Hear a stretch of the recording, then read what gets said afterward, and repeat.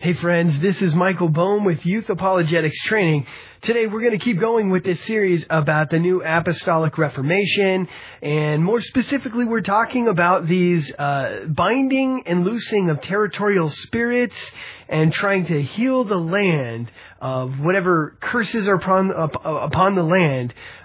Well, all these practices that these apostles and prophets, as they call themselves, right, self-appointed apostles and prophets, certainly not from the Lord, as you can see from the evidence in their lives and the prophecies that they utter.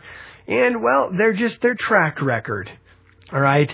They believe that areas of the world are under demonic control, that every area you go to has some kind of territorial demon in charge, if not more than one, and they do war against these demons with all these extravagant tactics that they use. Well, today we're going to look at another one. This is a concept referred to as generational curses. Now, some of you have no idea what I'm talking about. Others know exactly what I'm talking about. This goes down to the personal level, all the way up to entire areas and territories. Okay? Where does this come from? Well, first of all, it is a concept that sometimes our sins, or our fathers or forefathers, somewhere back there in our ancestral line, have committed some pretty gross sins, right?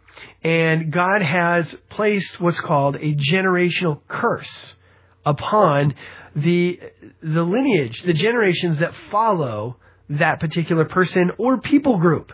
All right. They get this from scriptures like Numbers chapter 14, verse 18.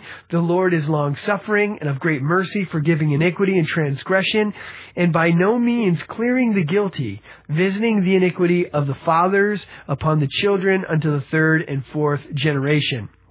Or Exodus chapter 20, verse 5.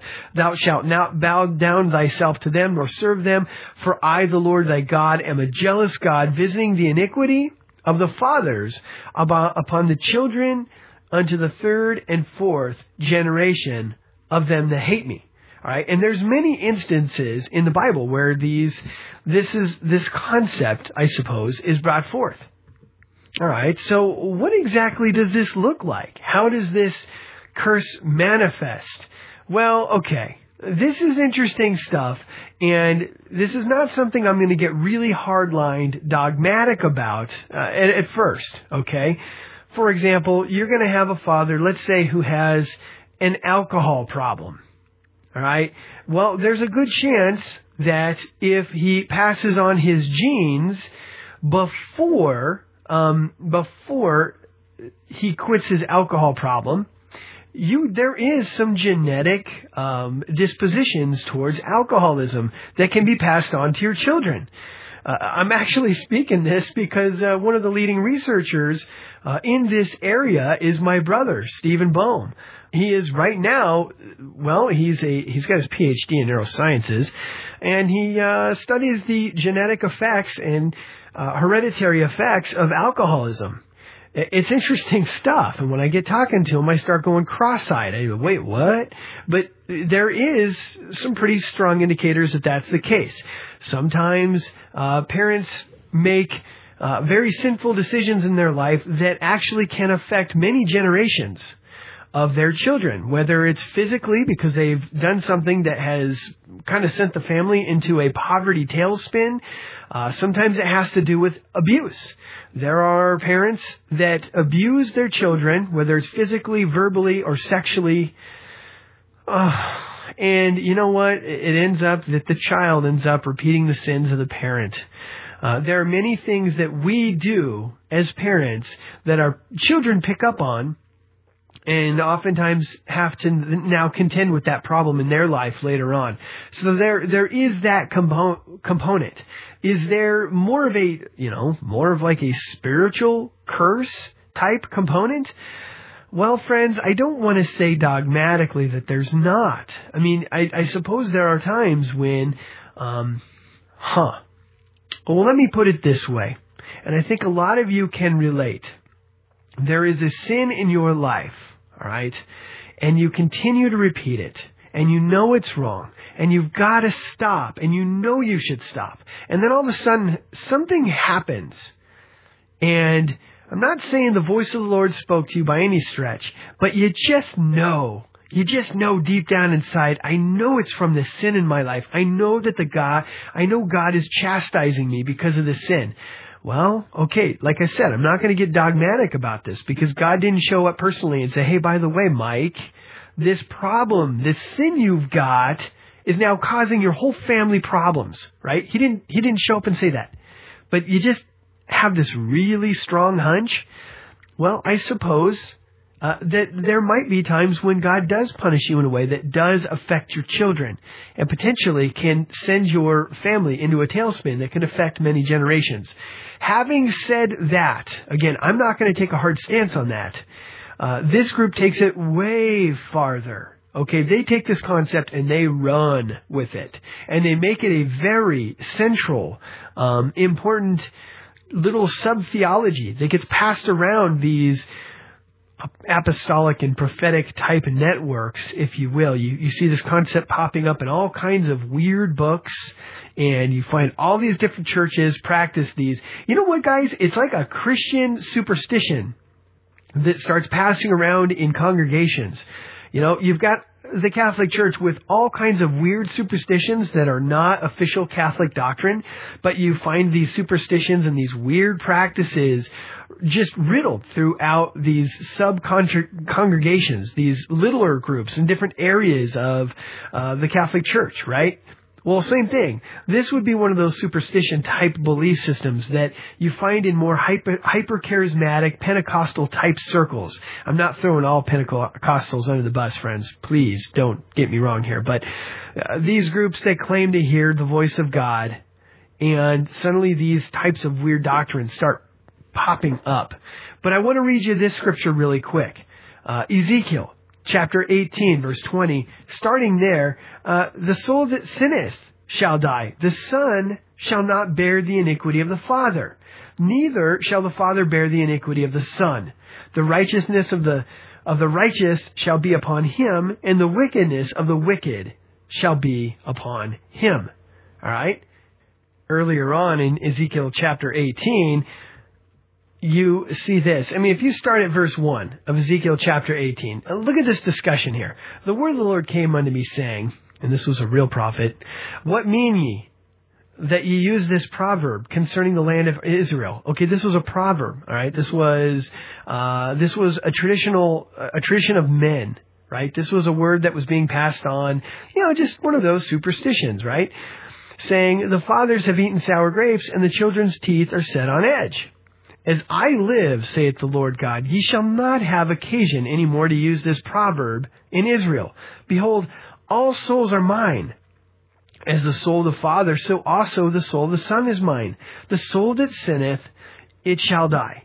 But if a man be just, and do that which is lawful and right, and hath not eaten upon the mountains, neither hath lifted up his eyes to the idols of the house of Israel, neither hath defiled his neighbor's wife, neither hath come near to a menstruous woman, and hath not oppressed any, but hath restored to the debtor his pledge, hath spoiled none by violence, hath given his bread to the hungry, and hath covered the naked with a garment. He that hath not given forth upon usury, neither hath taken any increase. Okay, so he's going through a lot of sins. Neither hath taken any increase, that hath withdrawn his hand from iniquity, hath executed true judgment between me and man, hath walked in my statutes, hath kept my judgment to deal truly. He is just. He shall surely live, saith the Lord God. If he beget a son, that is a robber, a shedder of blood, and that doeth the like to any of those things, and that doeth any of those things, duties, but even hath eaten upon the mountains, and hath defiled his neighbor's wife, hath oppressed the poor and needy, hath spoiled by violence, hath not restored the pledge, hath lifted up his eyes to the idols, hath committed abomination, hath given forth upon usury, hath taken increase, shall he then live? He shall not live. He hath done all these abominations, he shall surely die. His blood shall be upon him. Now lo, if he beget a son that seeth all his father's sins which he hath done, and considereth, and doeth not such like, that hath not eaten upon the mountains. Okay, wait, hold on, stop. This son sees his father's sins, which he did, and considers them, and decides, I don't want to be like that, guess what? This curse just stopped. It was broken. Just right there. You see how this is going down? The kid says, I'm not going to do that. Now guess what? Now suddenly this curse, it's done. It's over with. And it goes down and it lists all these sins that the son decides he's not going to do. And going on verse 19, yet say ye, why doth not the son bear the iniquity of the father? When the father hath done that which is lawful and right, and hath kept all my statutes, and hath done them, he shall surely live. The soul that sinneth, it shall die. The son shall not bear the iniquity of the father, neither shall the father bear the iniquity of the son. The righteousness of the righteous shall be upon him, and the wickedness of the wickedness shall be upon him. It's interesting, you actually hear this verse used in support of the generational curse teaching. All right, but obviously, now that I've read that in context, if you ever hear somebody using Ezekiel chapter 18 to support the generational curse idea, boy, that's nonsense. Sit down and read the chapter with them. It's impossible to come away from this chapter thinking that the generational curse idea is well, as these apostles and prophets, how the new apostolic Reformation type crowds perceive this doctrine. It's impossible for them to make their point using this chapter. And so they'll take it really far. And they'll start teaching that dysfunction in the family, financial problems, health problems, relationship problems all stem back from generational curses. Now, I'm not saying everybody who's got a problem in their life, it has some kind of generational curse.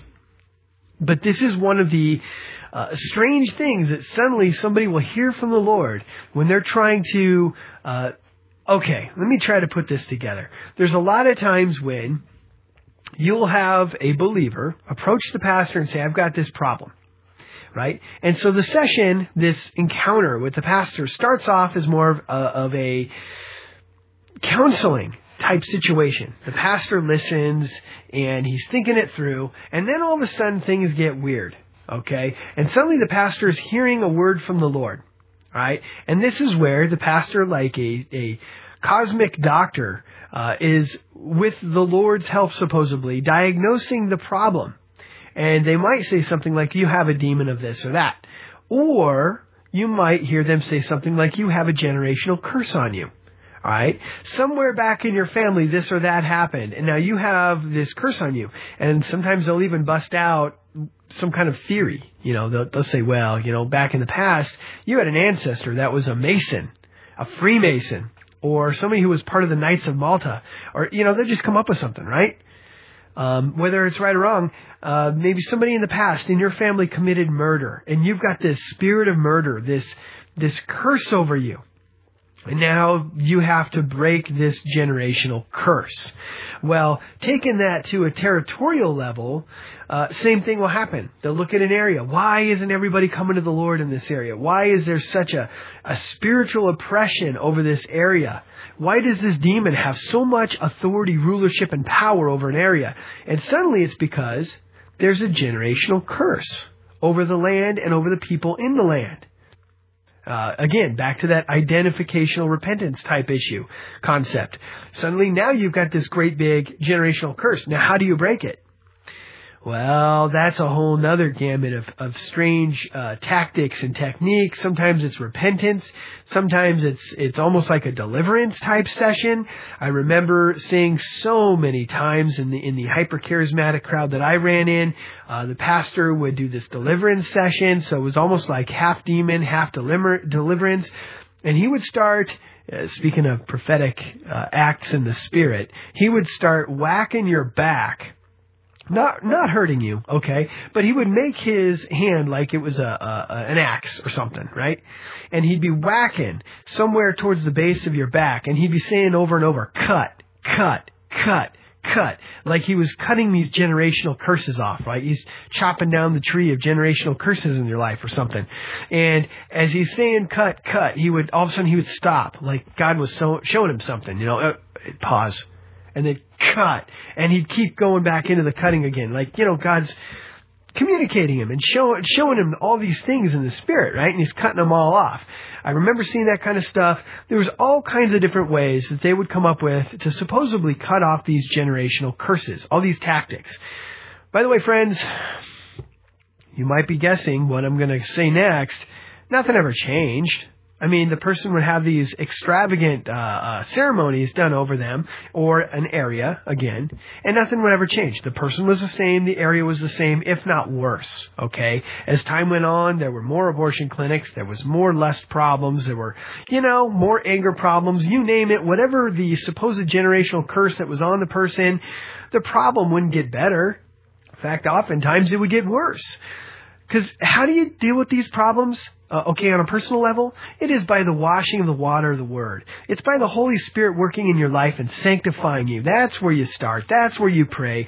That's just you get in the Bible, you find out how God wants you to live, and you start reading that Word and allowing God to change you from the inside out. That's how change happens. And friends, now that I'm attending a completely different church, and I'm seeing that they are just nose deep in the Bible, they're always in the Bible, okay? Those believers, that family, and this is a church that's growing like gangbusters because they teach expositionally through the Bible, word by word, cover to cover, verse by verse. People are changing from the inside out. You watch somebody come in, they're a brand new believer, they might even get saved at church, happens all the time. And no, it is not a false convert that just raises their hand or whatever and prays a prayer and, all of a sudden, a couple weeks later, they're gone. No, these people grow in the Lord, and a year or two later, they are, excuse the comparison here, but they're rock stars in the faith. They're dead serious about their faith, and they're out there sharing their faith. They're bringing others to Christ. The fruit in their life is fantastic. They're cleaning up. They're getting better. Hey, look at that. Fruit. Action. Things are going on. Okay? But this generational curse thing, they break them off and they go through all these great ceremonies and oh wow, God is really moving and praise God, these things are happening and this and that. And a week later, a month, maybe even 2 or 3 months later, they're right back to the same old sin. They're doing the same old stuff. Nothing ever changed. And now we're back to the onion analogy where, it's like peeling an onion. They've got layers of problems and we're just peeling off. That was just one layer. Okay? Or maybe it's that person's fault or whatever, which actually I would, in that particular circumstance, I would agree. It is their fault. They went back to their sin. But the fact is they were trusting in a generational curse being broken off instead of acknowledging that they have sinned before the Lord. They have a problem. They have a practice in their life that they need to stop, and they don't repent of it. They don't change. They don't move in a new direction. Right? They're just expecting that suddenly, through some kind of clouds breaking open, suddenly their spiritual oppression is gone because the curse is lifted, and now they're just going to magically be able to do the thing now, or have no problem, no challenges in that area. You got to just recognize you've sinned. You've done this thing against the Lord knowingly. You got to repent, turn away, stop that. Fill your mind with the Word. Wash your mind with the Word of God. Pray for that sanctification. Pray for the Lord to help you through it.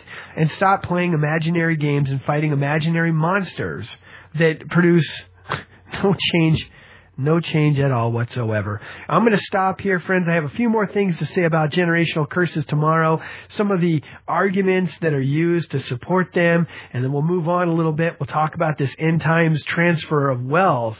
But with that, friends, I'm going to stop here.